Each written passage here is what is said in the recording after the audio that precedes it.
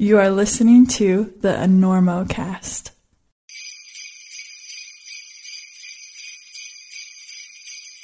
Look, folks, I know you're saving up for that getaway to Spain, but your friends and family are going to think you're a total loser if you don't come up with at least a few gifts for the holidays. Hey, enough with the sleigh bells. This year, maximize your gift-giving and holiday spending by supporting small businesses banging it out in the trenches. Entering Enormo at checkout gets you discounts at bonfirecoffee.com and peterwgilroy.com. And entering Enormocast gets you a deal at belayspecs.com. And what's more, you'll be helping out a business so small, it's just a 5'6", 140-pound guy sitting at his desk in his living room who may or may not be wearing pants. So happy holidays. And this year, don't be that dirtbag that only leaves rumpled sheets and a ring in your parents' bathtub. Cue the bells.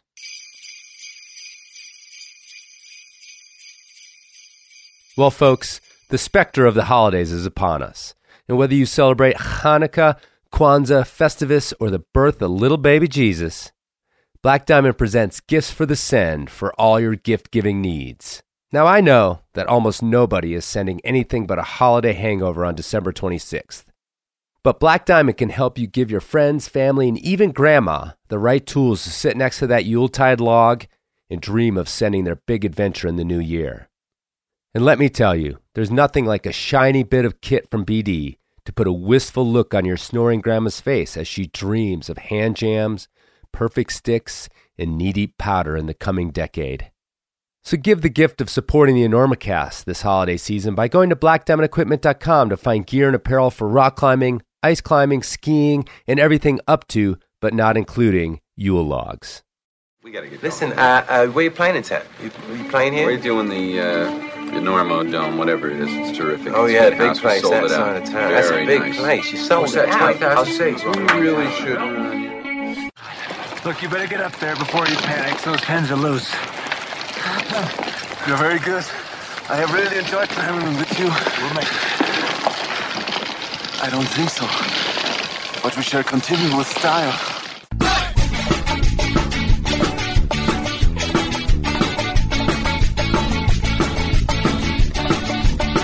Good weather, bad weather. Now or later, anytime for climbing. Today's show is brought to you by Black Diamond Equipment, with support from Maxim Ropes. And the fine folks at La Sportiva. And now back to the show.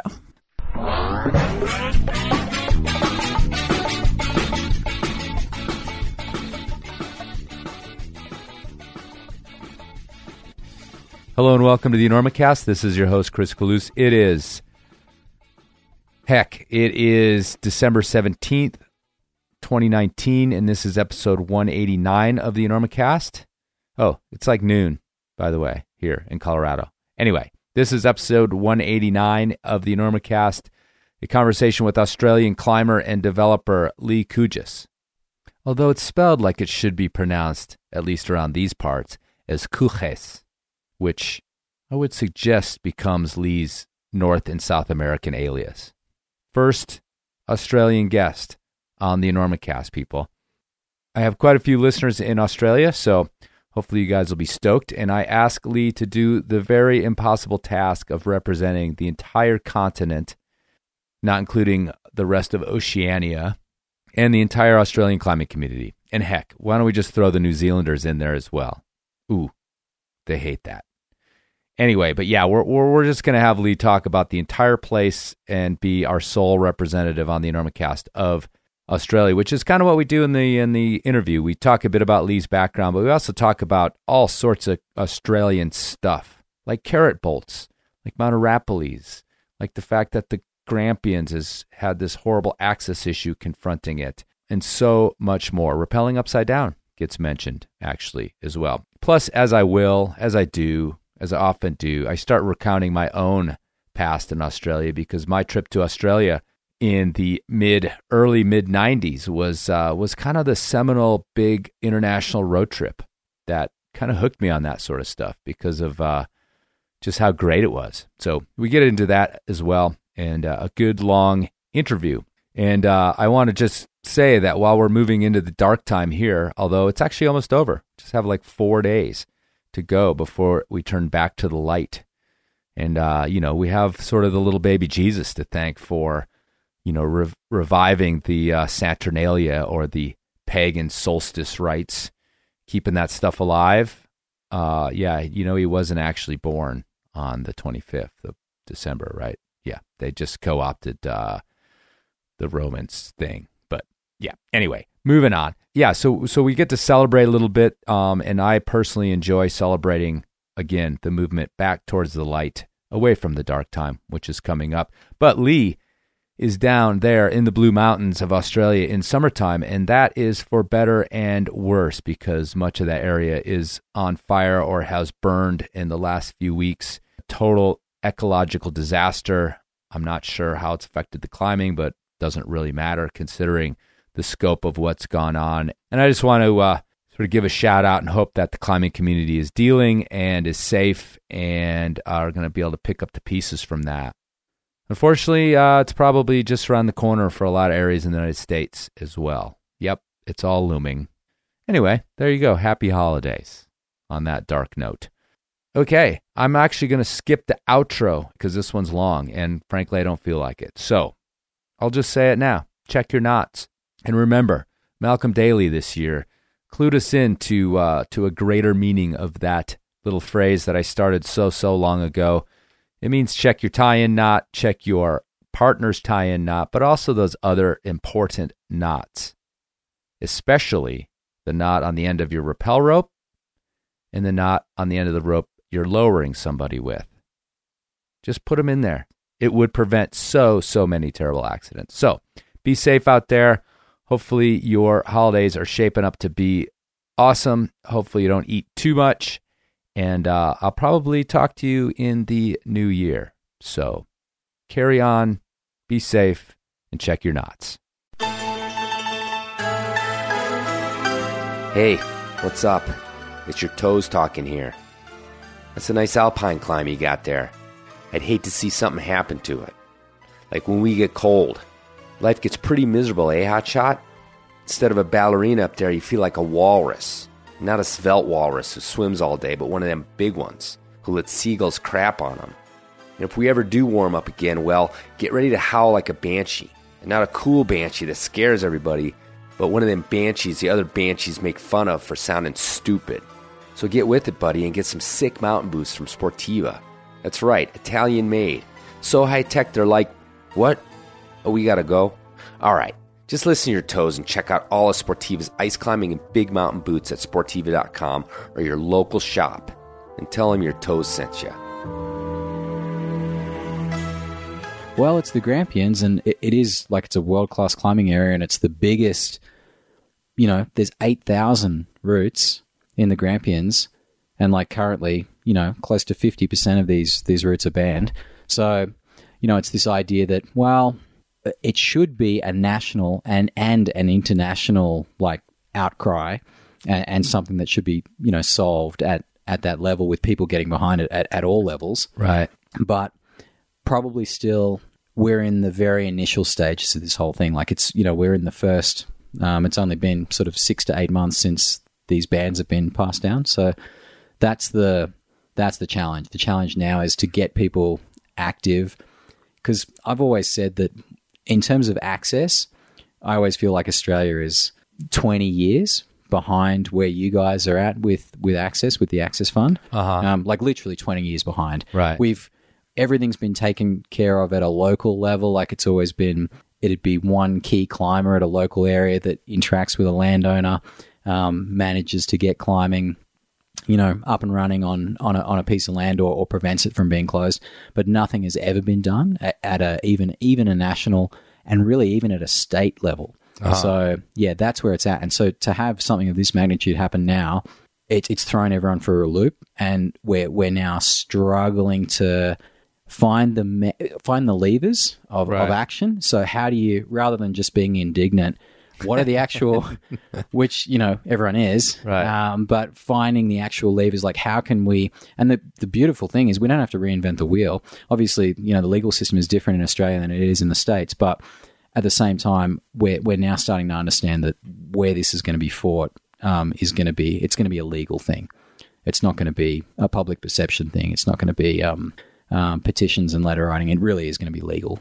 That's where we're going. Yeah, I mean, I guess that was the gist of what we had just talked about was the idea that, did it, I mean, how out of the blue was it? And I'm not going to press you too much for details. We got a lot more to talk about, but, and plus you might not be quite in the know as you need to be, but it felt like, or at least the way it's been talked about, it felt a little bit like, hey, everybody, all these areas are banned, and people were like, what?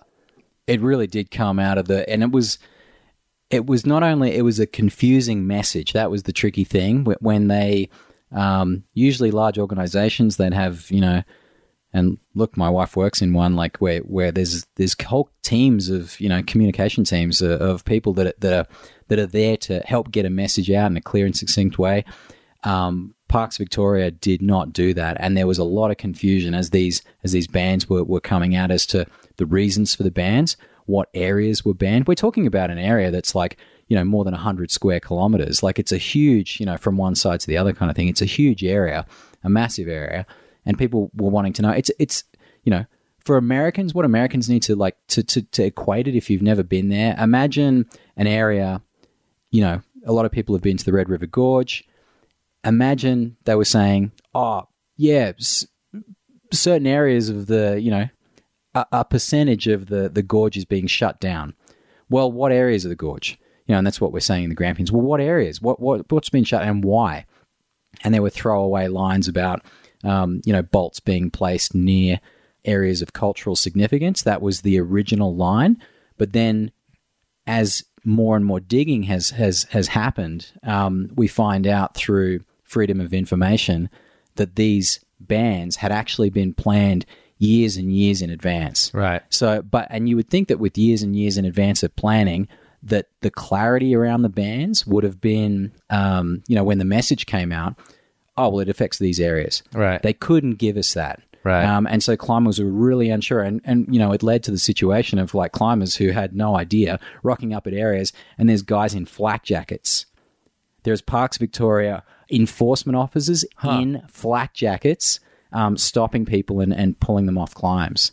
And this has happened in the last 12 months. Wow. Yeah, it's crazy. Right. And in Australia particularly, this is just completely unheard of. Right. Yeah. Right. Yeah. And that's, I mean, and the other thing that's interesting, I think, is that this is not a place, where climbing is all that new. I mean, it's been going on in the Grampians, and then Arapiles, which is right next door, is sort of the proto-Australian climbing area. So it's like, it's wild, and it's I mean, the details, like I said, we don't have enough time, and you probably don't know them all. So, but it's a place to start.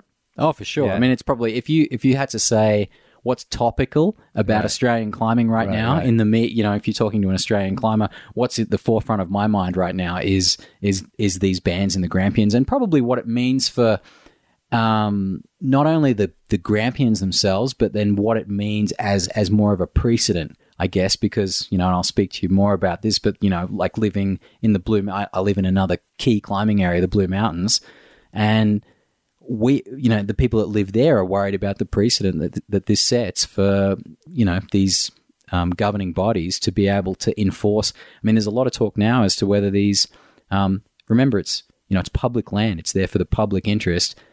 Can you really ban something that is, that is a legitimate recreational pursuit in a public area? This is what they're talking about this right now. But as I was saying before, this is where it'll be won or lost, is really sort of the idea of what a public land's used for, and how to balance.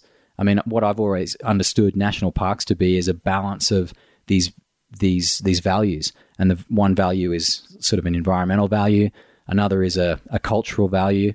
And another is, recreational, and it's trying to balance those values to get the best return on investment, essentially, of having something designated as a national park or a piece of public land. Well, it's interesting what you said about being 20 years behind, if you will, on the Access thing, because that if you want to talk about what the Access Fund has been up to for the last 20 years. on a philosophical level, that's it. And it's creating climbing as a legitimate user group and recreational activity in the eyes of these landowners, because 20 years ago it wasn't. It was like somebody, a group of people that I think they felt like they could totally push around because there was no organization. So really, I mean, you nailed it, because that's honestly, I think the last 2 decades of the Access Fund, or however long it's been, that's really been their entire mission, is to be able to go to the table as this, like, no, you can't just tell us we can't do this, because we have this now history of it being a legitimate recreation use in a public land. So you're really on the mark as far as that being, I think, the issue that you guys are dealing with at this point. Yeah, for sure. And like that, I suppose that if there's a key takeaway to this whole thing for anybody that's listening that is interested in this issue generally and potentially wants to be able to climb in the Grampians, is support now is the big thing. So, I mean, if you Google ACAV climbing, you'll be taken to the Australian Climbing Association Victoria website. And what people like, I mean, if you're watching social media at the moment, and we're seeing people like Hazel Finlay and Paige Klassen putting out direct-to-camera kind of pieces on their social media saying, guys, look, it's one of the best climbing areas in the world. We've got to protect it. So we don't have, in Australia, we don't have an access fund. I think hopefully, this will maybe a catalyst for something like that to form.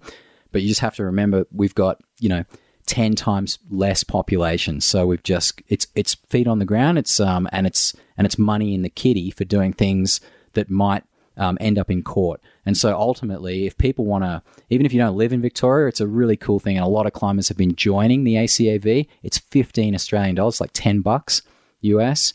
But even if you go to the site now, you can just hit the donate button and give a couple bucks or whatever you can. And I think of it as a way of, even if you've never climbed there and you want to climb there in the future, $5 now might mean that you have an amazing climbing trip down the track. So a bit of a show of support now is really going to help those guys have the fighting funds they need to be in a position to advocate on climbing's behalf. Yeah, so, I mean, really think about it as like a future donation to your trip to Australia, because, and what we're here to talk about a little bit is just about Australian climbing. I mean, you're going to have to represent the entire continent. But my point is like, you want to put your investment in, because if you are a climber of any type, sport, bouldering, trad, you want to do a trip to Australia at some point in your lifetime, because the climbing there is mega, the culture there is mega, the climbing culture there is amazing. And honestly, your $10 investment into some future trip that you do down the line, it has to happen. So let's get to talking about Australian climbing in general, and start in with your background. You live in the Blue Mountains now, but you're from Queensland, right? Yeah, absolutely. Yeah, so I've got like 20 years background of like my whole climbing journey started in Queensland as a 17-year-old. Right. Yeah. And out of Brisbane. Yeah, Brisbane, the capital of Queensland. So Queensland is the one that has the Great Barrier Reef, and it's the one that is you'd call it like the redneck state. So like we've got the cowboys, we got dust, we've got a lot of sun, we got great beaches, right? And it's hot most of the time. Yeah. That's so, but they say the weather is like crocodiles, yeah, and all the things that'll kill you. That's Queensland. So sure. Absolutely. That's where I'm from. That's where I wasn't born there. We do have to do a segment on the stuff that'll kill you. Oh, for sure. It's all over the place in Australia. But definitely. So I mean, as a kid in Queensland, you obviously, if you're like a kid and you want to do something athletic and cool, I think it would, like surfing. Surfing has got to be it. Yeah. So what happened to make you turn to climbing? I think I got my surfboard and just ditched it like straight, and just got absolutely drilled in, 10 times, and then found it was really, really hard to paddle back out, and thought, man, I'm just doing way more, like the admin factor for surfing seemed so high. You were just spending all this time paddling for like just a micro amount of time on the wave or getting drilled into the sand. And I just thought, oh man, it's not for me. Also, I was like a mega late bloomer. So I I lost my last baby tooth as I was going into university. Oh, wow. So that's what we're talking about. So like, trying to mix it with the guys out in the surf, it just wasn't happening. So not super athletic. I mean, I fit the picture for for a lot of climbers where it's like team sports. Yeah, no, not interested. Not really doing that kind of stuff. I was into music and individual sports. So yeah, as soon as I managed to bump into climbing, like randomly, it was pretty much love at first sight, and that was it. And what did it look like in Brisbane, the climbing scene? I guess this would have been 20 years ago. Yeah, well, this is 25 years. This is 94. Okay, 94. All right. Yeah. It was when I first. It was, well, you've got to. It's pretty interesting to think of now, and I'm always amazed. I'm constantly amazed when I go around and even travel around the States and look at small towns that have multiple gyms. And really modern setups, and I'm seeing that expand, and that's happening in Australia right now too. So we're getting like this gyms popping up really close to each other, and like the scene is, particularly the indoor scene, is really expanding. And but back then, nah. So you've got a city of 2 million people, the one climbing gym, really small, ultra small, like not much bigger than say a racquetball court, and kind of plywood walls. I can't even remember if they were. I think they were painted, but that's about it. And, the basics of the most basic gym. And it had only been open for a couple of years at that point. So, yeah, it was very, very basic. Yeah, that was no different in the States, though. Yep. In 1994. There wasn't much going on here. Maybe out west here, but yeah, I mean, even the city of Chicago didn't have much more than that. There was like a theater that had bolted holds on the walls and stuff like that in 94. So it's a coincidence, though, because 94 was my big trip to Australia. Actually. Really? Yeah, it would have been 94, 95. Wow. That's your summer, our winter, over the holidays and the whole thing. So yeah, that was like a sort of a nexus between the two of us. I had actually been there for a couple weeks at the end of a long stint in New Zealand in 1991 or 2. Probably 91, actually. And then I went back for like a pure climbing trip in 94. If you ever went to somewhere like Kangaroo Point, which is in Brisbane, it's actually, to briefly mention it, it's one of the, even in all my travels now, and we'll speak about some of that, but it's still one of the rare places where you can be in the central business district, the center of the city, and have a cliff that is there, that is lit up, that you can climb at night, that has 400 routes, and it's right in the middle of the city, and people can just go and climb there. Really? Yeah. It's absolutely amazing. And when I say absolutely amazing, I don't mean that it's like it's Seus quality. It's not. It actually, for people that climb at Smith, it's volcanic tuff, so it's that kind of rock. So it's a little bit like Smith in that way. It was an old quarry. It's right on the river, so that's where if you're talking 94, 95, if you went there, you would have actually had gear, you would have been climbing, but you would have seen a couple of really gangly little stupid teenage kids mucking around with plastic rope that they got from their parents' trailer, and like sitting, because we didn't have enough rope, we'd sit on the top and then try and bring each other up on harnesses that we'd made out of the same rope, and then like a D-shackle for the belay device. And you would have just shook your head and walked the other way, and that would have been me. Right on. Yeah. That's such a great story, because it's such a common thing, this whole at least 20 some years ago or more, of just gathering things from the shed and trying to figure out how to do it from what? I mean, where did you have idea of how to do it? Remember, it's pre-internet. We talk about this pre-internet thing. So it's like, look, grab a and for a lot of people, it was like, Royal Robbins, basic the rockcraft. Yeah. No, it didn't have that. It was, at that time, it was John Long. It was How to Rock Climb. Okay. Yeah. That was around by then. Yeah. That had probably just come out, maybe within a year or something. That was the book. Read it, memorize it, and then you have no money. So, because you're not working yet, this is the transition of kind of high school. I mean, maybe I worked a couple of odd jobs or whatever, but there's really no money going around, and you're getting ready to transition out of high school and go to uni, figure it out, desperately want to climb, desperately. You don't have money for a harness. You're just going to make one. Yeah. That's awesome. I didn't get up to Queensland. At that time, the only known climbing that I knew about was frog buttress, crack climbing. And which I did want to get up there, but it's just the wrong season, because I was there and probably in a pretty warm type of environment, but also it's a freaking far away. You know, if I flew into Sydney, which is what I did, going over to Melbourne's not that big of a deal, but you know, heading up the coast that far seemed like a long way to go. People are really amazed when you talk about the size. Yeah. So they, you know, like, oh, Australia, it's that little island down there. Yeah, whatever. No. And then you take this is a cool exercise where they take the overlay. So they pick up Australia and then they drop it onto the United States. The area that it covered, like that lower 48th or whatever you guys say for that whole area of, you know, all the best bits in the middle there. It covers that whole area. Right. So you can think of all of those, you know, Australia is as big as all of that. Right. So when we talk about distances and travel, and the thing with, you know, the difference between the cultures is, you know, we can drive from one of your coasts to the other, and I'm driving, there's empty bits, but also there's towns. There's people, there's different states. It's all really interesting, pretty cool.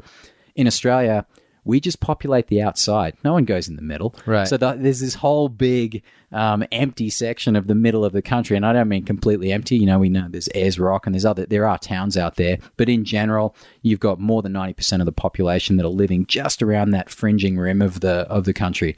And so the climbing areas, they are super spread out. So yeah, as you say, you know, you could easily come to, you know, when people say, oh, how long should I do on a trip to Australia? It's like, well, it really depends on how many areas you want to hit and how you're going to do that, because the distances between, if you want to, and they'll often say things like, well, I want to go, they all say the Arapiles. It's not the Arapiles. You just say, I want to go to Arapiles. That's it. So I'm just going to, let's get that out there right now.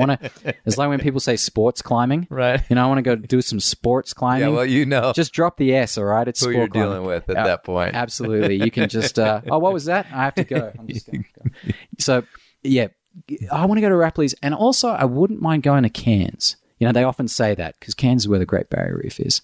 And I'm going to hire a car.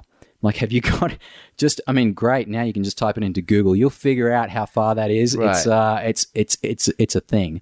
So just figure out where, the key areas are, because those distances are pretty massive. And there's not much in between. No. I mean, that corner where Sydney, Melbourne, and so Arapiles, Grampians, Blue Mountains, Nowra is down in that zone too. Yeah. So, which is a lifetime of climbing. Absolutely. I mean, and a whole big variety. That zone is relatively compact and close together. Relatively. And that's kind of the zone that I was in, both trips, actually. Yeah, so. You're kind of talking 12 hours driving between any of those points, which is, for Australia, is super compact. Yeah. So when I used to live in Brisbane and I decided, you know, I packed up my plastic rope and went to uni in Townsville, which is still in the same state, but it's in the north because I wanted to do marine biology and be on the reef. You know, that's a 14-hour drive. Like, that's a straight shot 14 hours. Right. And we're just talking, that's the same state, but you're driving for, you know, the best part of a day. So you went up there, but you were still basically hooked on climbing. Yeah, and going to, like, I didn't know anybody, didn't know anything, and really just wanted to go and look at fish and swim on the reef. Like, that's what I wanted to do for study. It sounded like a great way to, you know, get through 3 or 4 years of uni. But was just in the 6 months prior really, like, super hooked on climbing and this idea of climbing. But then realized quickly when I got to town and looked up, I'm looking up at granite from the town, and I'm like, oh, this is fantastic. Like, I didn't really know this. Like, there was no sort of, you know, research that I could do. It was just like, get there and figure out, oh, wow, there's mountains, there's cliffs, this is great. And I remember getting on I didn't have a car for the first little while of being there, because I would have been, you know, I was just turned 18 or something. It would have been my first semester, no car. Had a bike, and I tried to cycle from the uni up to the top of where this cliff was. And I packed classic 18-year-old behavior. Like, I packed a bag of CC corn chips and just like a liter of water in a backpack, and no climbing gear. I didn't really have any. I think I had a pair of shoes. That's the only thing I had at that stage. So I would have packed those and tried to cycle up this hill. I don't know what the equivalent would be, but it's like, you know, it's 100 degrees Fahrenheit, you know, like, it really is. And, right. and just 1,000,000% humidity. And I made it about, as the grade started going up this hill, and it was a huge, and I only realized later, I never would have made it. Like, it was like, you know, it was a 20 kilometer or, you know, like 15, you know, 13 mile journey up the hill, like up a really big hill to get to the top of this cliff. And I only realized later I was never going to make it on the bike. But I was committed. I was motivated. I really wanted to touch that rock. And I remember what it was like to be that psyched. So was it developed climbing up there? Or are you out There in the was, boonies? and it was some guys from the States. So a guy called Scott Johnson. I don't know if anyone's listening that knows Scott Johnson. Like I'm trying to think. I used to remember Scott's US climbing history, but he came out again to study at university, and he had some skills. He was a key developer. Like while he was at uni, Townsville's one of those weird places where people go there only for a few different reasons. One reason is the university that's there, and its proximity to the Great Barrier Reef. The other is there's a huge army base there. So typically people are going there for one of those two reasons. So there's a whole bunch of like what we call AJs, like army jocks, like so just army dudes and their families, and then academics largely. So the climbing That sounds like a really peaceful mix of people. I'm sure nothing ever came of that. Well, I just remember the climbing falling into two camps as well. Oh, really? Yeah, absolutely. So there were the people that had the military background that were the climbers, and because climbing does have a big, there's a big part of militaristic, gear-focused, rappelling frontwards down. And look, while I'm talking about rappelling frontwards down things, I'm hearing only recently that this is, you guys call this Australian abseiling or Australian rappelling. Yeah, something like that. We don't say abseiling, that's for sure. But I guess that's what it's called. I mean, you would never do that rock climbing, but it's a military thing. It's so you can shoot your enemies like on the before your feet, or you don't get your feet shot off. Yeah, as they come over the lip. Yeah, where that term came from, like I'm reliably informed from some people in the know that we do not do that. This is not a thing. This is right. So we can quit that. And I think we've all seen some great videos of where that goes wrong. Yes. We don't want to be associated with that. All right. Well, it's too late. So. Okay. I'm trying to. You can. I can. Try all I'm you here want. to dispel myths. Right. So there was the military side of climbing, and then there was the academic side of climbing. So Scott and his cohorts were putting up routes with the skills they'd learned in the States, and I'm sure it was Smith. I think he had a history in Smith. Mm-hmm. It was fairly virgin, so the granite there is really unlike any other granite that I've climbed on. It's super fine grained. It doesn't form the classic sort of domes. It's nothing like Vedavu, where you get those sort of flaring cracks. It's not like that at all. It's not and it's not glaciated. So it's, we don't have glaciers in Australia. So it's nothing like Yosemite. It's more akin to a very, very hard sandstone that has amazing flakes, and the lichen, I've still never climbed. There are some places in the States where the lichen gets bright yellow, like the needles and stuff like that. It's a little bit more like that. Okay. And it was amazing, but it was largely when I got there was maybe 100 routes on this section of, and what I'm talking about is, for people that know it, is Mount Stewart. There was like 100 routes at that time. But I suppose the interesting thing about not me, but maybe my generation, at people sort of mid-90s, it was that desire to do new routes. Right. Yeah, that was a big thing. And so even with very basic skills and basic knowledge and basic gear and really no idea, I was very keen to do new routes straight away. So did you end up climbing up there a bunch and putting up stuff? So for the first, just constantly up there. Within the first year, we were finding new routes to do, and we'd do them on like the most basic trad that we had because we didn't have anything else. And they're terrible and probably unrepeated, it was the thrill of finding something, really scrutinizing the guidebook and then finding something that hadn't been done that you think was doable, and then doing it. And then eventually, probably that second or third year is when I, made the almighty purchase of the drill. And that was big news at that time. Drilling, far more accepted these days, going and bolting a new route, that's very accepted. At that time, it was definitely, the culture was clandestine. I remember being told that for every hole you drill, that's another person that's going to hate you. Oh, really? Yeah, that was like from a mentor that was climbing there at the time. That was the idea. And so when I just had a friend message me saying he was going to be up there, and he'd taken a photo of the guidebook of a route I'd done, and he said, should I do this or not? And I remember thinking how run out it was, and it wasn't really to do with bravado or anything like that. It was that ringing in your ears that, wow, for every hole I drill, it was a desecration thing. It's like, oh, you can't, if you can do that thing with 5 bolts instead of the 9 that it needs, that's how it should be done. Right. Yeah. The side of the the trad leaking into the bolted root thing. That happened everywhere. Absolutely. At that time, particularly, it was a very difficult transition, I think, from a no bolt or a minimal bolt ethic into what we now know as modern sport climbing. Right. Yep. And in Australia, we're lagging behind you guys and everywhere else. And you guys were even lagging behind Europe and would be the first to admit it, in terms of like transition to what we now know as modern sport climbing and let alone far north Queensland, we're talking even further back. Now, is this like an established sort of destination cliff now? Is it still just a local podunk? I would say that it's even in the sort of the zeitgeist of national climbing in Australia, it's not well known, right? Because it's just too far from anywhere. Yeah. And even when I was there, so I was there for 4 years. I did over 50 new routes, bolted new routes while I was there in that time. So that was pretty big when there was only like 100 there to begin with, over a whole host of cliffs, not just that one, but other ones as well. Another whole 40 minutes drive from there has now been in the last kind of, well, again, probably 10 years, been discovered, this area called Fredericks Peak. I would definitely call that area completely, I'm not going to go so far as to say world-class, because it needs to be pretty amazing to be world-class, but national class area. Right. But does the rest of the country really know or care? Not really. It's mostly 3 guys that are developing it. They've now got hundreds of routes there. It is incredibly good. And will it ever be super popular?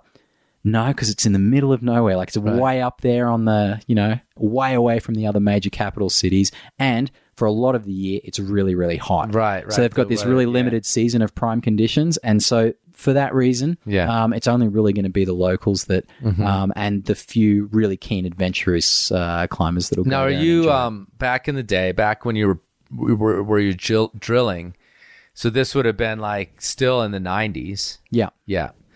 Were you putting in carrot bolts? Now, look, the carrot bolt. We should probably, because I reckon talk about what that is. We should probably just mention it. A lot of people will know what it is, but like let's put it out there. So the carrot bolt is a bolt that gets, and look, to be perfectly accurate, because we're splitting hairs here, but like let's get into it because people want to know this stuff. It's important. So the carrot bolt really, sometimes you'll see a bolt that has no hanger on it and it's protruding from the rock slightly. I don't know where you'd see that in the States. It probably doesn't really exist. Sometimes you see, like when I did walls in Yosemite, like you would see rivets. Yeah, but they're not carrot bolts. They're not carrot bolts, but it's a similar idea. It's a piece of metal sticking out of the wall. It's got a head on it, but it doesn't have a hanger. So what do you do with it? Right. Well, and there's 2 variations of this. One is the glue-in machine bolt, which would be termed a carrot. Like people just call it a carrot, but it's not a true carrot, because a true carrot is a bolt. It's not glued in. So it is a bolt that's called a carrot because it has been filed into the shape of a carrot, and it can be conically filed, but more commonly they're actually like a square. So imagine you did 4 filing jobs on a machine bolt. So it was vaguely tapered, and you would then drill a hole that was ultimately slightly too small, and you would bash the carrot in there until essentially it's almost like hammering a piton into a crack. Right. That is a classic carrot. Yeah. And carrots were really well known as being either completely bomb-proof, like really good and really difficult to remove, because we're doing a lot of rebolting of these things now. So, but the thing about carrots is, like, they would either be bomber or they would just come out. Right. And it was very unpredictable to tell what was going to happen with them. And if the true artists of the carrot bolt, they were really, they were artists, and their bolts were really good.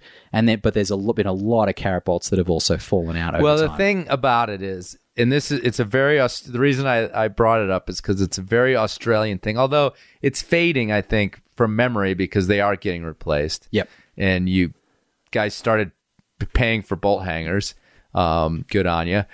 And, but yeah, I mean, traditionally, 20, 25 years ago, again, places like Arapiles were all carrots, basically. Absolutely. Yeah. You would struggle to find a hanger. Yeah. And so the other part of it is that you would climb with these key lock hangers that have they have a slot on them. So you'd have them in your chalk bag generally. Yep. And as you got to the bolt, you'd have to put the hanger on, and then once the draw went through the hole, it would lock the hanger onto the bolt. So you'd slide it on in a slot, and then the actual beaner through the hole would then make sure that the thing couldn't come off of there once the draw was on there. But it was like a very tricky situation between placing it and clipping it, where you could very easily knock it off. Yeah.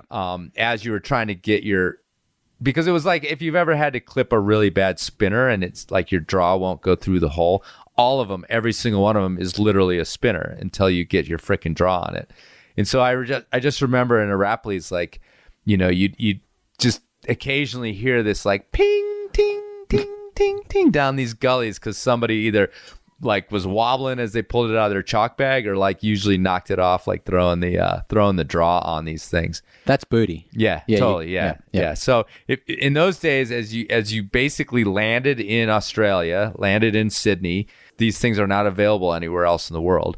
You had to go down to the climbing shop and kick down for, you know, you weren't sport climbing on carrots, so you could probably get away with like 5 or 6 at the most. Yeah. For these stainless steel keyhole hangers, like keyhole hangers. Removable brackets, whatever you want to call them. Yeah. So, but let me say something about the carrot bolt, because one of the big problems with them is they weren't art, and therefore they were very difficult to place just right, where you got the head just flush.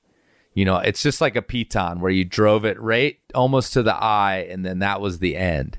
And because I also remember a lot of them sticking out, and then they would be bent downwards from sticking people sticking out too far. Yeah, like an inch. But then when people would fall, they would bend. That's right. But that was also a testament to how strong they actually could be.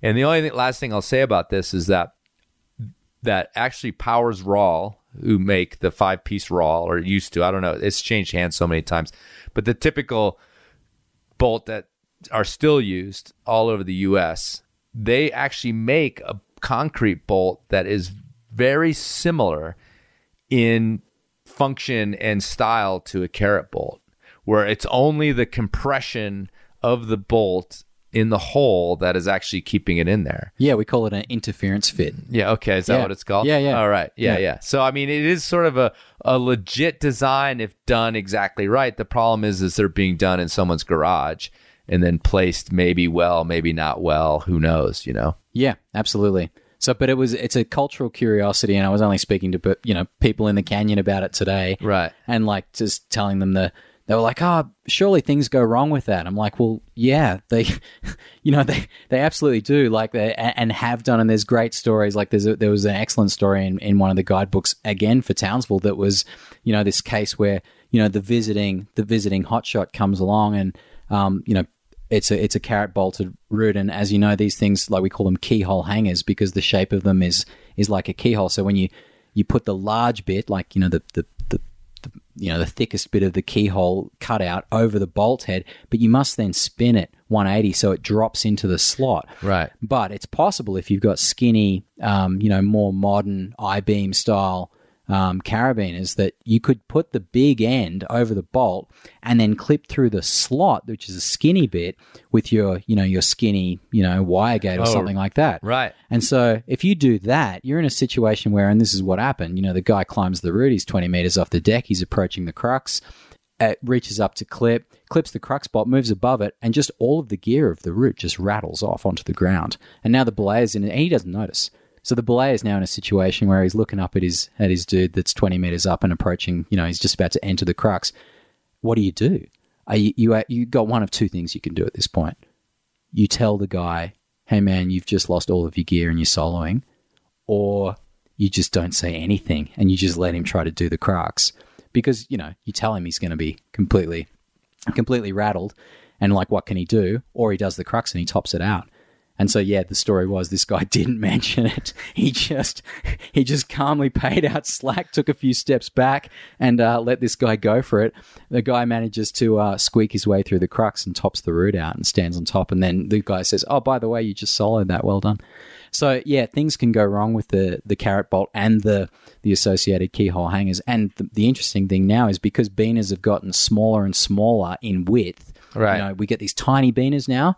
it often means that even if you clip them the right way, if you rattle them around, they can still come off. Right. Yep. So that's the kind of situation we're facing now. And that's one of the major reasons that is, we're going down a path of obviously replacing these things. Yeah, obviously where we replacing can. these things where you can. Yeah. But again, another reason was, yes, we're cheap. Australians are cheap. But the second one was from a visual impact point of view, they are very, where that is an issue, they're good, they're good for that. disappear. They disappear. Yeah, because they're often very rusty as well. So they're like, they just blend right in. mild steel ones, I'm told, are actually really bomber because the rust, when something rusts, it actually expands, and so they get really bomber in the hole. Yeah. So that's kind of an interesting thing. Well, my trip there too was pre-internet again, and that changed a lot about traveling that people have, and myself included, has forgotten about in terms of information, of how to get information. Australian guidebooks. I remember they actually had one or two at Neptune Mountaineering because they had sort of a common shelf there that you could go in and find rare or like guidebooks from places that you couldn't, because you couldn't order one off the internet. So literally there was almost no way to get one in the States unless somebody had brought it back. So I remember looking at Neptune, but I definitely have a distinct memory of going. The first thing I did when I flew into Sydney was go to a shop, because that's all I could do is like figure out where a climbing shop was, go in there and be like, all right, where do I go climbing? I mean, as simple as that. I know there's the Blue Mountains are around here somewhere. Yeah. Or they're on this map, this big green area, no cliffs. Where do I go? And they were like, okay, this is where you go. You're going to take this train. You're going to get off at this stop. You're going to walk down these two streets. At the end of that street, you're going to go into the woods, follow a trail, and you'll end up at the top of Piddington. Perfect. Right. Yeah.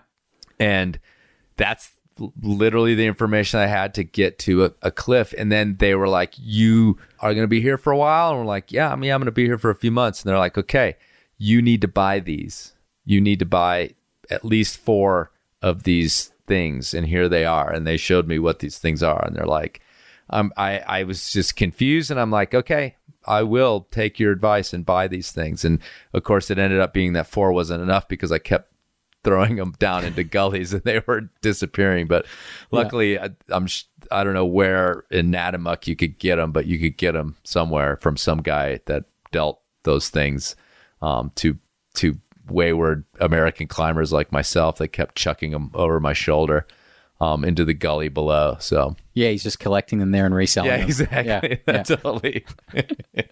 There's a collection point at the bottom of the gully. Totally. He just has a small container there. They just gather and he just comes and picks them up like crab pots. Yeah. Anyhow, but that's some Australian lore. The carrot bolt hopefully fading away a little bit. It is. There's still, there's still proponents. There's still holdouts, just like in every area of the sport. People that think that we should definitely still be clipping carrots. But particularly, I mean, the argument that definitely has won people, because the visual impact side of things is still a legitimate argument. Yeah. You can't argue with that. It's legit. But the safety impact of the change in equipment over time, and the fact that modern equipment they used to be, you could say, if done well, if you use them correctly and using the gear of the day, they were bomber. You could say that, but you can't say that anymore because people can be coming out of wherever with their skinny little Edelrid carabiners, and it'll just rattle off the bolt. So that's hard to argue with. So yeah, I think replacing these where it's. I mean, certainly the holdouts will be some of these artists, some of these guys that know how to place them, because I think that's one of the other issues that I find a little disconcerting is. And I say this to a lot of people, beginners getting into the sport, because they're always just like, well, how do I know that bolt's good? And I'm like, well, you don't 100%, but the truth is like drilling and placing a bolt is it's pretty hard to screw up completely to where that thing is just going to come flying out of there when you clip it. A modern expansion bolt, you drill the hole, you pound it in, even if you didn't get it perfect, it's usually got a lot of tolerances for not being perfect and still being able to hold for a while, right? A carrot bolt, I don't think, you got to get it in there the right way. I mean, if you don't drill the hole deep enough, if it bottoms out before that, what did you call the action? The interference fit. Yeah, before the interference fit takes hold. Yeah. I think that they could be, somebody just like you, when you first started drilling, had only been climbing a few years. Yeah. The art of a carrot might have eluded you at that point. Well, absolutely, yeah. I think, and with all that stuff, it was always trial and error. But you don't want the error to involve someone else hitting the ground, right? That was the thing. But a lot of the holdouts will say, "Oh, well, don't worry about it. We can do glue-in machine bolts now." Right. So like the glue-in version of that, of which which has all the advantages, but you're still gluing it in. So it's like, oh, okay, well, yeah, that kind of makes sense. But if you're going to the trouble of gluing a bolt in, why wouldn't we just glue in a ring bolt? Right. This is, and really, then you can only really go to, oh, well, you can't see it as well or something. And then a lot of those things are hard to argue with now that climbing, in the last 20 years, climbing's come a long way. And like only in the last couple of years in Australia has climbing been recognized, thanks to some good work of, people who were forward thinking about things like the Olympics. Climbing is recognized as a legitimate sport now in Australia, by the government. I feel like in the Blue Mountains that glue-in ring bolts appeared there pretty early. I mean, even compared to what I had seen in the States. Because I remember climbing in Centennial Glen that a lot of those were. Actually, I remember specifically because people were willing to tie through them when they couldn't top a root out, as opposed to leaving a beaner. Exactly. Thread and lower. Yeah, totally. So, I mean, and again, that kind of is in the same realm as a glue-in carrot bolt. A little bit more visually obvious, but... Yeah. I mean, still, like if comparing, say, a glue-in ring bolt or something to a hanger, they are far... Like, our preference in Australia generally, like we're pretty... In terms of bolting, I think we're... dare I say it, I think we're a bit ahead. In Australia for a couple of reasons. I think there's a couple of catalysts to that and reasons for that. One is the fact that we climb on a lot of particularly soft rock. So the Blue Mountains, for example, is way softer in general than, say, the Red River Gorge sandstone. So Red River Gorge sandstone, I'll see now, every year I go back there, I see more and more glue-in bolts, which is awesome to see. Super big proponent of that. But, my first trip there, it was nearly all just, expansion bolts, just pounded in. Those same expansion bolts in the Blue Mountains would creep out of the hole and fail at most cliffs because it's just a lot softer rock and expansion bolts don't work there. So because we wanted to climb these cliffs and we wanted to put bolts in, the guys at the time went, well, the only thing that really works here and works well, trad works well on the cracks, but if we want to climb the faces, it's really soft. We need to glue bolts in. We need to figure that out. And so that was figured out earlier than it was for most areas in the States. And even certain areas I'm still amazed when I travel around Europe, which is mostly limestone, the areas I go to, that classics aren't being rebolted with, glue-in ring bolts or glue-in U-bolts. They're still just like ripping out the expansions and putting new expansions in, which have a whole host of problems that come with that. Yeah. Yeah. Let's get to the Blue Mountains then. I have a few questions for you. Yeah. Did that big dog face thing fall off? At one point it did. Okay. So yeah, I mean that's what created. So there's a big. Or there was something where there was like a great big crack forming, and maybe it was that too. But there was some when I was there. There was some. They had put roots up on it, but there was some crack forming behind it that was going to make it fall off eventually, and it was like being monitored and everything else. But the dog face fell off, and then they climbed it out. That's right. Okay. Yeah. And so like the earliest roots on dog face, which is a really impressive, but visually impressive, incredibly chossy, like a huge, like 2 rope length kind of face. A lot of aid roots on it from the... I want to say 60s and onwards, that only now there's probably just a couple of people in the country that are interested in sort of getting on these things and trying to free them. But we're only talking like maybe 10 to 15 roots across the face. Okay. Probably most people would say that the scariest place to climb in the Blue Mountains. Okay. Yeah. And whether it the next section of Dogface just carves off, like a iceberg or something. Right. I wouldn't be at all surprised. Okay. It looks like the softest section, of the whole plateau. Maybe it was just like lore that had been been told to a young, impressionable Colorado climber. But that was a big deal. And when I was there, again, it was early 90s. And so this transition to like pure sport climbing had only just kind of taken hold there as well, to where you're like bolting everything as well as you want to, and not with the philosophy like you had. But it had just crept in to a certain extent. And a lot of the cliffs were sort of mostly traditional.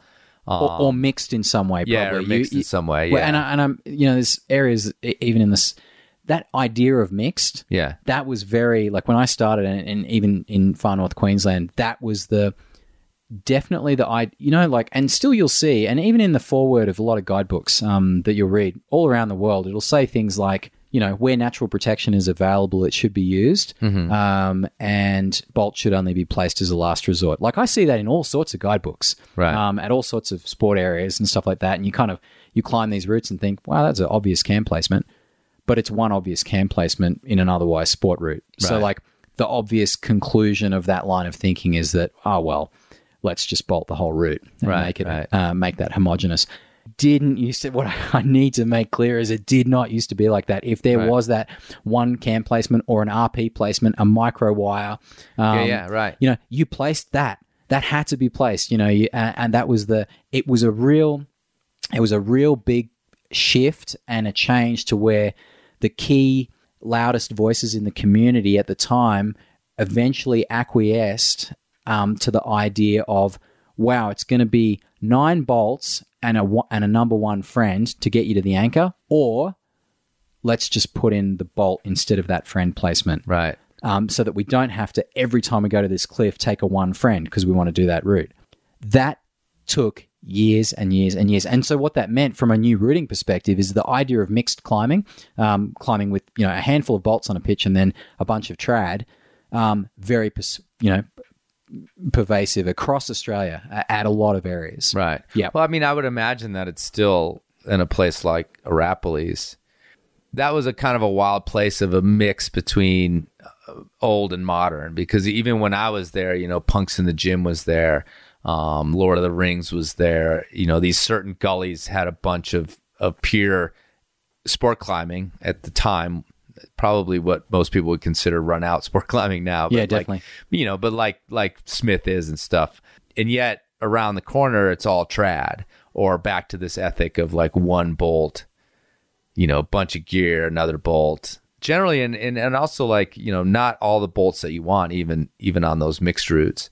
A lot of times, again, last resort, like, oh, you're going to hit the ground here? All right, we'll give you a bolt. But we'll make it just out of reach. Yeah, exactly. Yeah, right. So, I mean, I felt it then, but that was going on here in the States as well. But I also remember being in the Blue Mountains, and, you can, all the towns are up on top of these plateaus, and you can, any side of any of these little towns, you can walk out to these various vistas and look out into these like lush valleys with cliffs everywhere. And I always remember, being like, well, has that got roots on it? And pointing to some, they're like, no, it's like too far. And I think only the most obvious stuff had been climbed on, but that has to have changed by now. Yeah, there's definitely been I think with every, and this would happen everywhere, like the new generation are coming, like the old guard say, that's climbed out. And it's either an existing cliff, but then the new generation comes through, someone comes through with a fresh set of eyes and says, well, why haven't you done that obvious thing that's right there? Right. We never saw it. The same is true with the cliffs, and some technological or mind shift advances have happened to allow cliffs that existed. So, for example, as you say, the towns in the Blue Mountains, it's always a top-down approach where the town sits at the top, and to go climbing, you always descend. So you always walk down to the cliff. That was always we walk down to the cliffs and then we climb up. So the reimagining of that idea, and I love this in climbing, where people take something that used to be a certain way and then just reimagine it to get a whole other take on it. And the new reimagining is, well, that area you can't access, that's a great cliff. It's obvious that it's good, but you can't really see it from anywhere. But we'll abseil in. well, it looks really good and we should bolt here. It'd be an amazing cliff, but you just can't access it anyway. Well, you can access it if you abseil in, and then you have like a really subtle line of via ferrata rungs that allow people to climb out this other way, like very easily and quickly and safely. This other way, using a line of least resistance, we can access and climb at this whole sector, but we never, the old guard would have never considered climbing there because you couldn't walk there on a walking track. Right. And so a lot of the key areas now, and the areas that are holding some of probably the best promise for hard climbing and that do hold the hardest climbing in the Blue Mountains now, are areas that you abseil into and then climb out of some rungs. Right. At the end of the day. Yeah, it's opened up that idea, even though saying it out loud now, it's like, oh, it seems pretty simple. Why didn't you think of that before?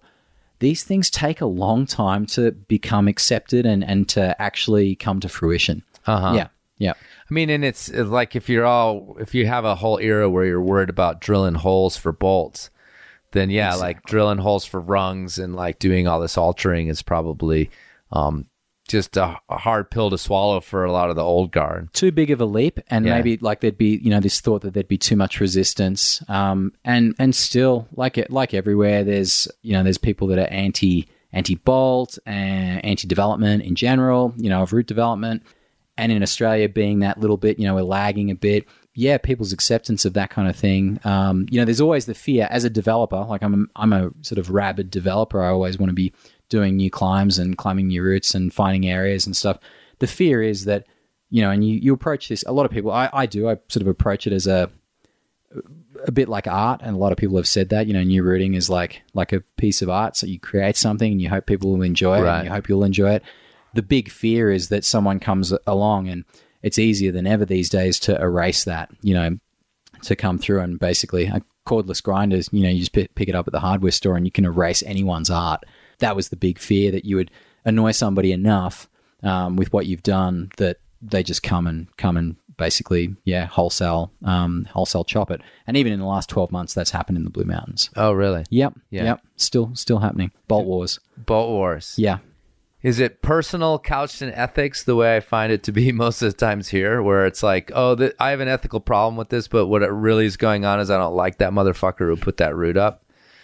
In this particular case, I'm going to say no. Okay. Like I'll err on the side of no. I think it's an ethical issue, but it's kind of, I always have to just shake my head and say, wow, it's. I always think it should never get to that point. Like I just think there should always be another way. Anytime somebody's pulling out a grinder to chop someone's route, I think there should always be another way. It should never get there. In this particular case, it was happening in an area. I mean, it's that tricky thing. And like, I don't know about you guys here, and I always listen with interest to any of the podcasts that have on the guys from things like Access Fund or ASCA, the Safe Climbing Association, and the guys that are involved in bolting, because I'm just super interested in it. But like the idea of bolts on public land is an issue. Like when I started developing, it's just, you're doing something wrong. You want to climb, you want to put up new routes, but there's just this idea that, leaving bolts in public land of any kind is something that, in Australian legislation, it's not accounted for. Like they kind of treat it, and it has been treated in the past, as what they can get you on is littering. Right. So you're leaving something in public land that wasn't there before. So they can, this is not something that's accepted. The Blue Mountains are a World Heritage Area. And we're talking about climbing. Climbing's always been accepted in the Blue Mountains, and it has a strong history there, but it is a World Heritage Area. And yet we're doing things that allow for safe climbing in this area, but there's this kind of... the authorities kind of, we kind of, it's this unspoken arrangement where climbing is going on, and this is happening everywhere. It's probably happening here and everywhere else in the world. Where do the authorities really want to know that Joe Bloggs is going out and drilling a route in public lands? No, they don't want to know that. They do not want to know that, because if they know it, they've got a duty of care. They need to manage it. And if you need to manage it, the easiest thing to do, the best way to manage something, if you don't really have the resources, is to shut it. Right. To shut it down. So all of these things are running around in the bolter's head at any given point in time. It's just like, we know maybe we're doing something wrong, but everyone's always done it. but it's still, maybe it's not, it's still something that maybe shouldn't be happening. And so there's a huge mental conflict going on. And of course, people at the far end of the argument are the ones that would say, oh, well, I've taken umbrage at this, what you've done here. And because bolts shouldn't appear in public land here, I'm gonna take matters into my own hands. Right. Yeah. I mean, so what you're saying is like you have a bit of an understanding of like what the problem is. I mean, if you don't agree with the racing the route, because, well, while you were talking, I've had these discussions on the run out even recently, but privately too, is that in the Blue Mountains, climbing has been accepted. But I think a lot of land managers still, even if they have a practical idea of what bolting means, they have this image of climbing that's not current, in that, okay, yeah, the climbers need to leave anchors here and there because they have to come down, or, when you talk about fixed anchors in a wilderness, usually it conjures up this idea of like, ooh, a rappel anchor off of the Hulk or something like that. And, but the reality of it now is that, yeah, you can have, 100-foot or let's go Australian, 100-meter long cliff that can have literally hundreds, if not thousands of bolts put into it. And I think that like land managers are right now, at least in the US, kind of like getting a little bit blindsided by the speed and the proliferation of bolts. And it's almost like we've gotten grandfathered in and we kind of lucked out because it like crept up on them. Because if 30 years ago a wall had appeared with that many bolts in it, we'd be in a whole different position. But it didn't. One route appeared there, and then one other route appeared there, and then they started to accept a few things slowly. But it's pretty interesting that what you're saying is that anybody can just go out there and just like smack steel into this public land. Anybody. There's no organization in charge of putting up routes. It's literally Lee, as a third-year climber buying a drill, can go out and just do whatever, or feel the privilege or whatever to do whatever you want to do. That's right. And if you speak to anybody that doesn't know climbing, when they ask that question, you mentioned it before, like, right, well, how do you know this bolt is safe? Like, who does this? Is this the local, is this the council that, is this the city that puts these bolts in? Yeah. Have you got engineers out here? And when you say, no, it's just anyone, their eyes go like wide as saucers, like, oh my God. And you're hanging on that with your life. And then the other side of it, of course, is that climbing's been amazingly good at self-policing. Right. So when the guy with 3 years of experience goes, and goes and drills the thing, the mentor guy that sees the drill dust and goes, what? I don't know who's, and asks around the circle and figures out very quickly, and then arrives at your house, which happened. Right. This happens. And climbing has been very good at that model of self-policing. Is that a particularly good argument in a legal setting? Or in any kind of, governmental, official kind of back and forth? No, absolutely not. Has it been successful? Yeah, it has, but it wouldn't meet any kind of, there wouldn't be a tick and flick checklist on a government form that said that was an okay way to operate. Right, and I feel like too, I've talked about my theory that, because a lot of people lament that gym climbers going outside and getting in trouble, and there needs to be more mentors and stuff. And I have this theory that the mentor system is overwhelmed. The old guard can't handle the influx of the new climbers. And I feel like in some ways that's again, sport climbing has slowly proliferated all over the world in the last 25 years, as we've been talking in the history of you and I, our climbing history. We've watched it. That like the old guy that's going to go to your house and tell you that you blew it on bolting, like he's too busy. Like he would have to, would be his full-time job of like going and telling off young bolters because do you know what I mean? It's like absolutely it's too accepted and so I think we're reaching this point of where the self-regulation thing might break down in a way that we're also going to become self-conscious about it, or at least maybe we should be in a way. It may happen, and maybe that's cynical people would say that maybe we're getting like I mentioned this bolt chopping episode, right? That this is the logical end of the argument where ultimately people will take in a climbing is a non-policed system. We don't, thankfully God, we don't have to hit the cliff at rifle with our belay pass hanging off our harness. I'm sure some people do, but we don't have to do that. We don't have to get any kind of certification to go out and climb. People are always really amazed. Like, I've done some stuff in scuba and stuff like that. And that was, remember, scuba used to be the same way. You could just go out and do your thing. And there was a big and a radical shift in that sport where it went from a non-policed system to let's call it a policed system, a certified system. Climbing still doesn't have that. It doesn't mandate it. To go into rifle, I don't have to show anybody my certification. It's really amazing that it's still that way. And all of us, probably 99% of us are really happy that it is that way. But it's that sort of classic with great power comes great responsibility thing. Right. We're at something of not a crossroads, but as you say, we touched on it earlier, the proliferation of boulder gyms, mostly boulder gyms, but gyms in general, massive, and the number of people entering the sport, and then the percentage, and it is a smaller percentage of people that are making the transition from gym to crag.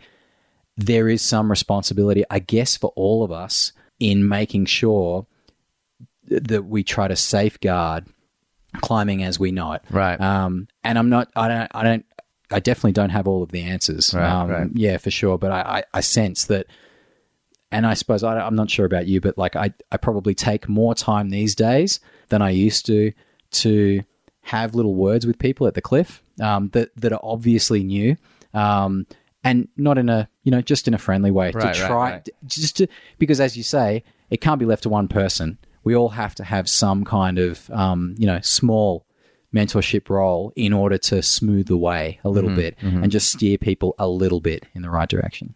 All right, so this conversation can't finish, and I don't know what your experience in Arapiles is, not the Arapiles, but Arapiles.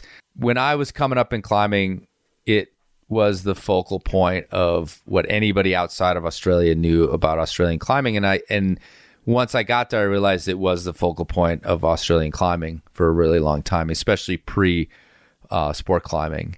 It was considered one of the greatest, and still is, one of the greatest crags in the world. I remember I was on the train, and this young climber girl, and I say young, I was just slightly older than her. Both of us were young, but she told me flat out to my face it was the best crag in the world. Yeah, so, I mean, so much storied climbing going on there. What's your experience with the Arapiles? Has that been some place that you got into climbing at a place like Araps? It was like my second ever road trip. Okay. So this is 4 years into my climbing. Like, we packed up a Toyota Camry from Queensland, put 4 of us in it with all of our camping gear. I don't even know how it fit. Like, there's four people in this car, and we're driving for 24 hours, to get down there and to see it for the first time. And it was, we'd read back then. Now we look at forums and we look at Instagram, we get some ideas of what people are doing, and you get psyched. Back then it was all magazines. So it was looking at the magazines of the time, reading every article. A lot of it's on Arapiles and the stuff that was going on there. And we were just so mad keen to get there. So yeah, as I don't know, we would have been 21 or something like that heading down. And yeah, had 3 weeks of just learning how, I'd never dealt with double ropes before. So Arapiles, because, and for people that haven't seen any photos of it, it's like, I don't know, it is a very weird looking cliff. Like it's kind of it doesn't look impressive from a distance. Super underwhelming from a underwhelming distance. is the word for it. It basically looks like a pimple on the horizon. And as you get closer, it just looks like a collection of pimples, really. It doesn't look very impressive at all until you actually, and it's even when you get there, it's not really until you start climbing on it and you realize that the beauty is not necessarily in the sweeping expansive cliff. The beauty is in that little next baby's bum. You know, that's what we call them, the baby's bums. They're these little,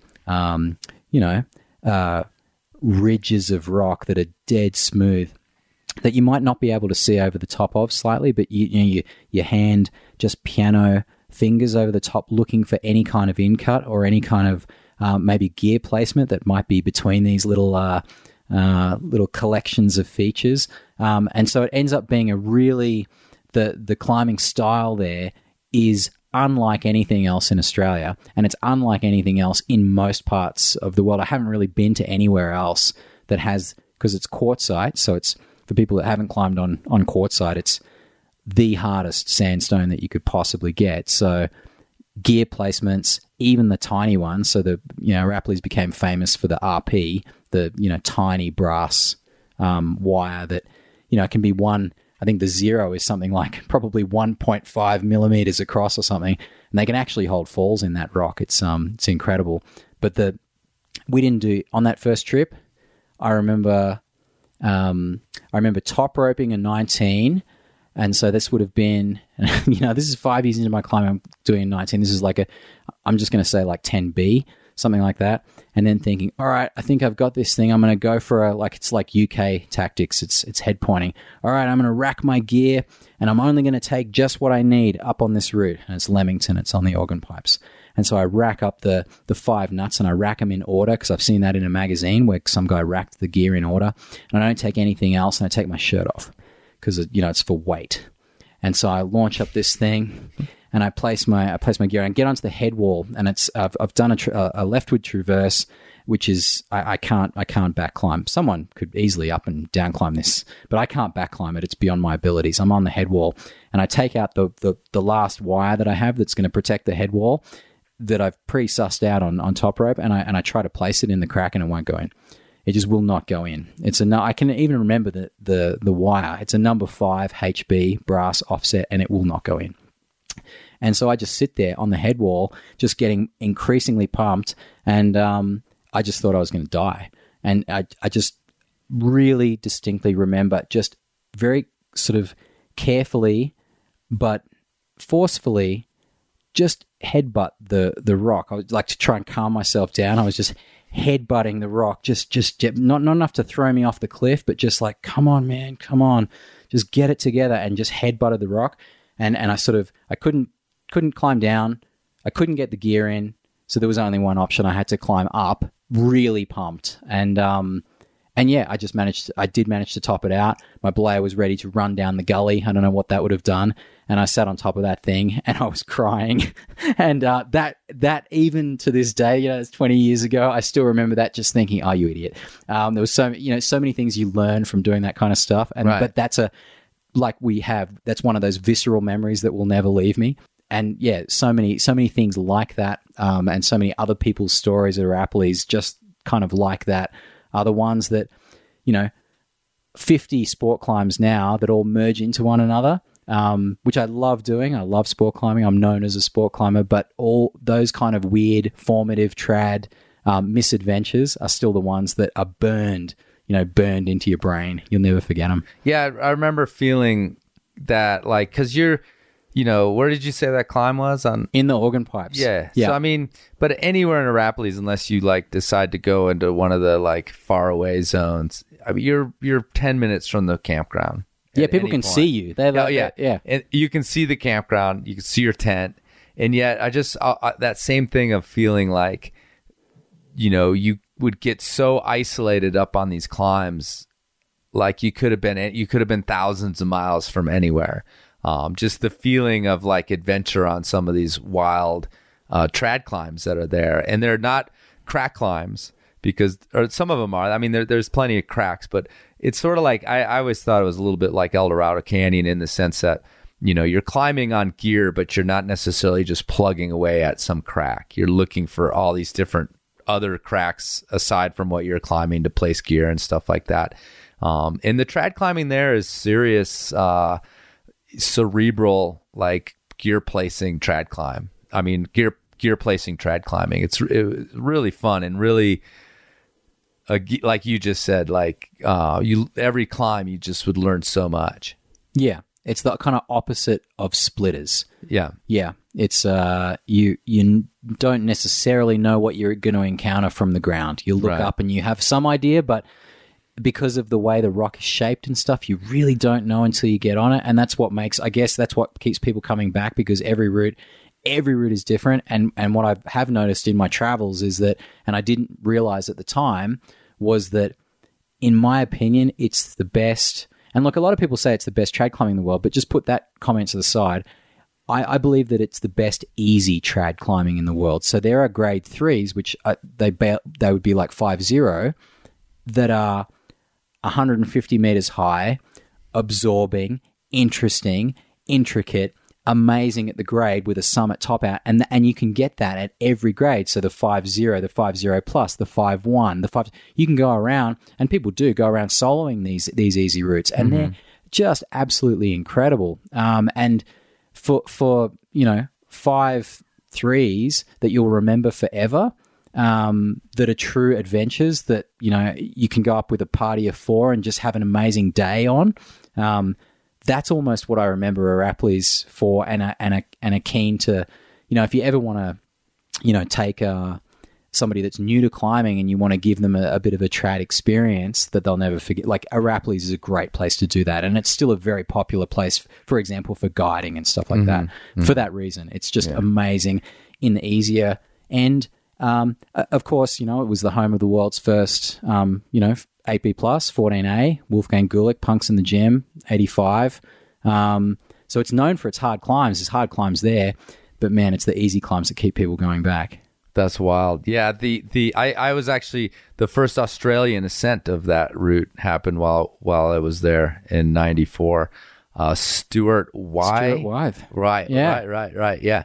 He was there in attendance, and that happened while we were there. So that's a piece of history. Yeah, totally. Well, and it was also, like I said, Garth Miller and Saxon John showed up for the first time to Arapiles. Yeah. And those guys actually, I was like a dyed-in-the-wool tradster, right? I mean, sport climbing kind of didn't exist many places, and that was one of the few places I'd ever been that had pure bolted routes. And the fact that these guys were climbing this hard, that was also new to me, just even associating with these people. But it was funny because we had this sort of camp, like Sig Garth was there, Saxon was there in our camp, and there was like, it was kind of cool because there was like this mutual respect that we all had for one another, because those guys didn't know shit about trad climbing. And just like we would march up to watch, one of those guys try, march up to watch those guys try some hard 513 at that time. Yep. They would come up and watch me like do some 511 trad climb. Yeah. And take big giant wingers onto nuts. They couldn't believe it. They just couldn't believe that I would do something like that. So it was a pretty cool time of this like mix between these climbers and that we were all just like camped together and hanging out in the gums, That campground is definitely like, it's the Australian version. If there was an Australian version of Camp 4 in Yosemite, like that's for sure. That is our Camp 4. There is no other place. Right. Like the pines and the gums, the campsite at Arapiles, that's our spirit. And for a lot of people, they'd say that, that's their spiritual home. That's where they feel most at peace. Right. Is in that campsite. And I think a lot of people, maybe from a slightly earlier era, that were climbing and spending a lot of their 20s maybe in Yosemite would say the same about Camp 4. Sure. It's definitely got a spirit to it. Yeah, and the stories, like the endless amount of stories. And even from the U.S., it's like Henry Barber went there, and then John Sherman had that whole era there, and we have these, these posters from him on his flip-flops in Lord of the Rings and Slugging all that. One. Yeah. Yeah. So all that stuff also was in my head as well at the time. The other funny thing, and I don't know if I've ever told this story on the podcast, but we took a trip up to the Taipan Wall up in the Grampians or down in the however it is geographically. Yeah. Anyway, we went there for the day. Very little that I could climb there at the time. I'm sure there still isn't. I'm a better climber, but the routes haven't gotten any easier. But I got up on a route. I want to say it was called Mr. Joshua. Does that sound fantastic? right? Yep. Okay. One of the world's finest 12Bs. Okay. We just have to put it out there. So 12B, serious business for a young Kaloo trad climber.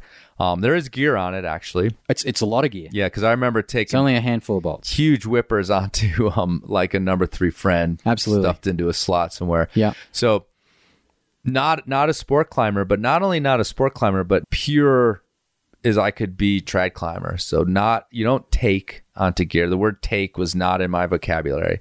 You climbed until you fell off kind of a thing. So I'm like I'm trying to get up to some bolt, and I remember it being on like kind of there's a lot of these sort of, they're not really tufas, they're kind of pillars.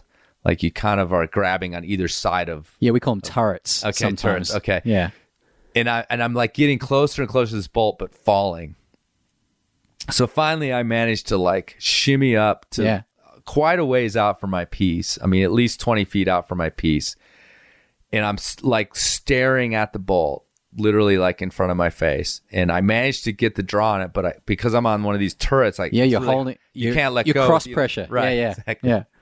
So I'm staring at it, and I start to look over my shoulder and like give my belayer a warning that I'm about to take a gigantic whipper. And this cat, there's a lot of Dave Joneses in Australian climbing. They called him Feral Dave. There maybe is a lot of Feral Daves as well, but early, really good sport climber. I'm sure you know which Dave Jones this was. He's over on Serpentine, I want to say, or a route not far from me. Yeah. Hanging on the bolt like a sport climber should. And he looks over at me and he goes, "Grab the draw, mate." And like, it had never occurred to me that you would do something like that. And I looked over at him and heard him, and I just like both hands just fucking grabbed that draw like for all I was worth, and like pulled the rope up and clipped in and took. And I to this day I joke, but it was kind of true. Like a sport climber was born that day, because like the idea of grabbing the draw to keep myself from falling, that cell in my brain had never was born that day. The one cell that said grab the draw, because he didn't exist before that moment. So Dave Jones has got a lot to answer for. Exactly, yeah. The Enormocast became a sport climber. I probably wouldn't even be climbing if I hadn't become a sport climber, though. So. Oh man, yeah. So that was a big trip for me. Like learning about all this other stuff, and ironically, I'm at a trip at Arapiles where I'm like learning about sport climbing, and about trying routes over and over again. That hadn't occurred to me either. Yeah, I mean that's crazy, but that was the time. Yeah, you were there at the time. Yeah, and I would try routes again, but you would try them like next year when you thought you were stronger and ready, not like tomorrow, not like the next day and the next day and the next day. So yeah. I don't even know when that concept. Yeah, just thinking back on my history, I wouldn't even have a clue as to when that concept sort of came in. I guess it was probably when you bolted something that was. The first time you bolted something that was genuinely too hard. Yeah, right. Probably. Yeah. But was probably around the same time. Yeah, just a great place. And I just wanted to get to it in our conversation because, again, it is the cornerstone, I think, of Australian climbing, at least modern technical climbing. When I say modern technical climbing, I'm talking about like in the last 50 years after just like shoulder belays and shit like that. That's, like where so much of it went down was in Arapiles.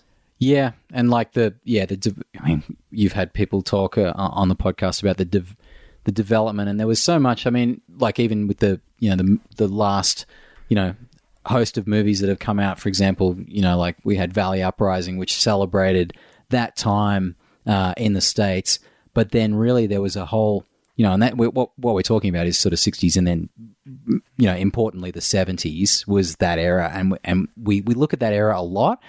And what we never look at really is or gloss over is really the 80s. And for me, as someone that came in mid-90s, I was looking back at the stuff that was happening from kind of 85, 86 up to mid 90s when I started, that's the era that I'm most interested in. And the stuff that happened in the 80s was happening at, well, it was the birth of sport climbing. So it was happening in Smith.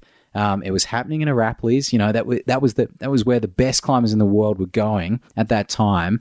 It was in the top 5. Right. You know, and I find that, you know, and Bukes and these areas, like I'm fascinated about that period and what was going on then, because that's when I was most, you know, you're always most keen when you hook onto something. You know, when you're learning, you're in that learning phase. First couple of years of climbing, when you're just absorbing everything, that's all the stuff that I was looking at. And I'm always saddened when I see that stuff glossed over and people not willing to talk about that. And that's changing now. You know, we've got guys that are chronicling that stuff, which is really good to see. So I'm psyched about that. Well, speaking of Valley Uprising, like, and I don't know if there's archival footage the way those guys rustled that stuff up for that movie, although they did a lot of the animation. But I mean, I think an amazing similar film could be done about Arapiles.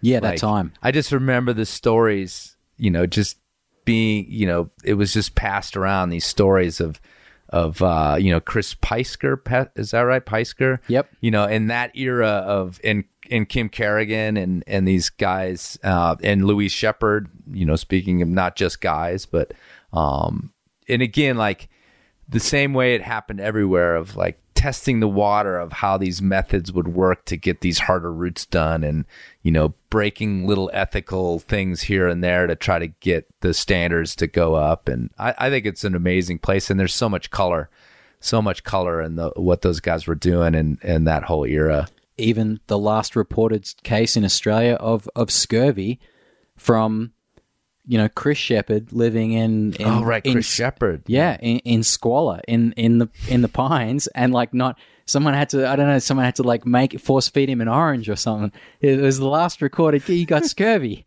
Like that's amazing. We can celebrate that. It was now. like 100 years to the previous case. Absolutely. Yeah. On some ship. Yeah, totally.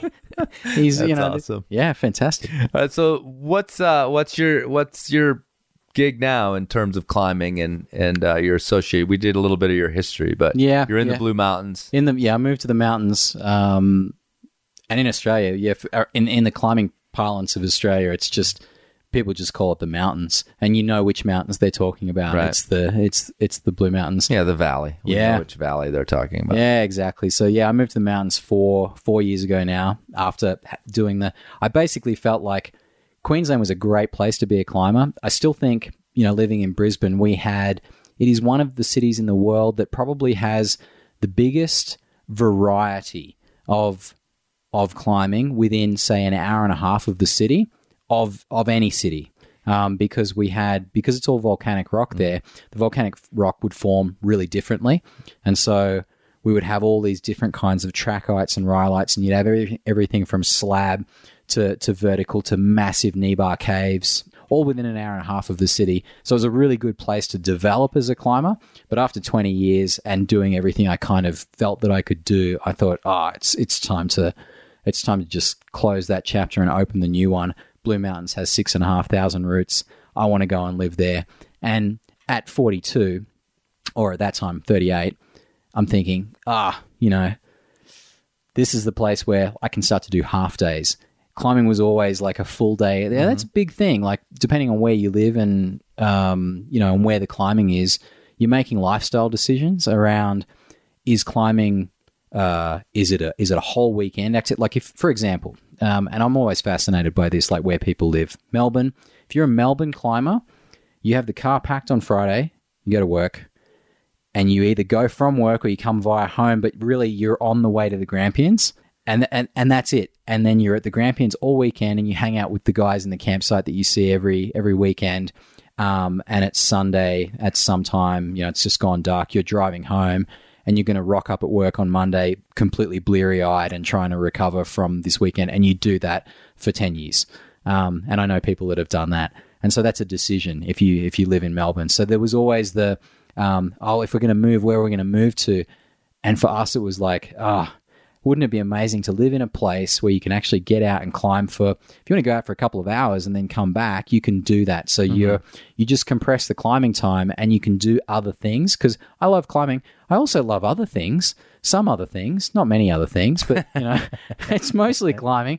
But I like to, from time to time, go and get a coffee and have a nice meal and talk to people and go around to people's houses and socialize and do that kind of thing as well.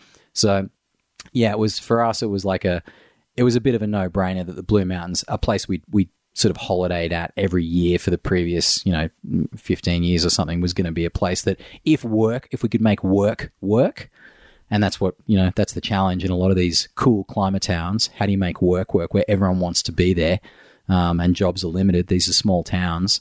If we could live there, if work could work, that'd be the place to go. We always dreamed about it. So it was cool to make it happen. Cool. Yeah. Right on. And now you're developing there. Absolutely. While listening to the Enormocast. So when I did my first lot of bolting in the mountains, I was doing it at night because I'm doing it after work.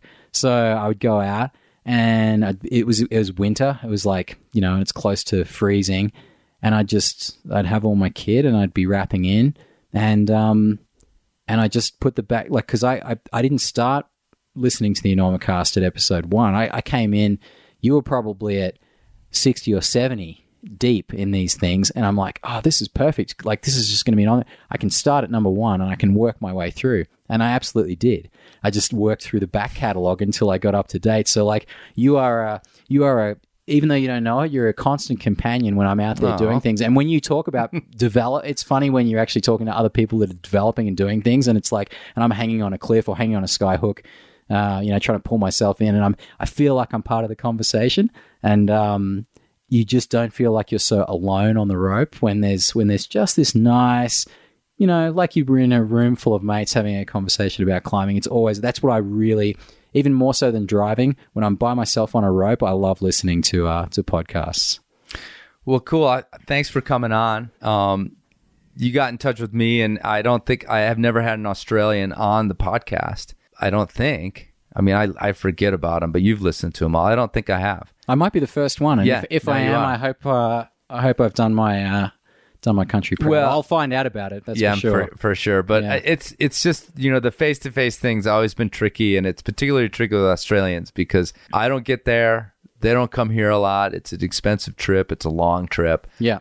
So I appreciate you coming on the show and at least attempting to represent an entire continent of climbers. Even if it is a small population, I appreciate it. Well, thanks for having me, and I look forward to seeing more of your listeners out in Oz and around the cliffs. And yeah, I mean, just remember, it's relatively easy to come down now. You just got to get to. I'm told the best way to do it is don't book direct. Go to LA. So find the flight to LA. And then just jump across from LA, book from LA. It's $800 at the moment. It's cheap. Really? Yeah, it's doable, really doable. So, you're killing me. Come down. We'd love to see you. No, you have to go. If you're a climber, a buddy of mine told me, if you don't like climbing in Squamish, you're not a climber. And I feel that way about Australia. If you don't like climbing there, then you're in the wrong sport, because it's everything great about rock climbing all wrapped up in these cliffs that are there. It's really a great place to go climbing. Yeah, and we do good breakfast. Smashed avo on toast. Yeah.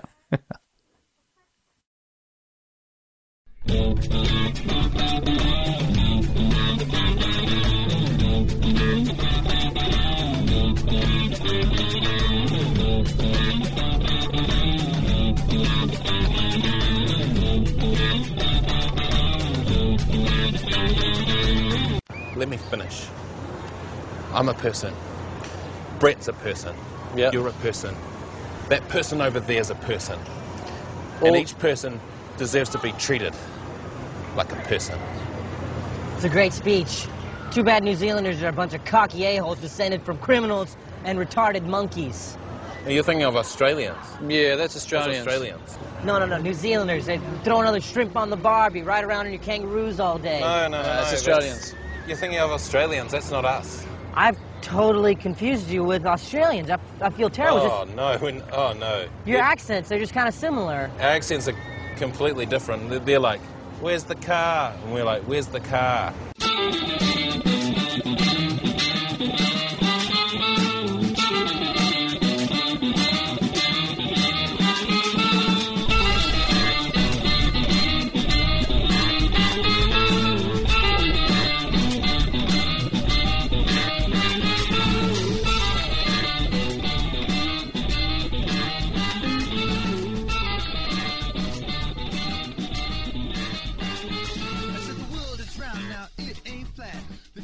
told me that's where it's at.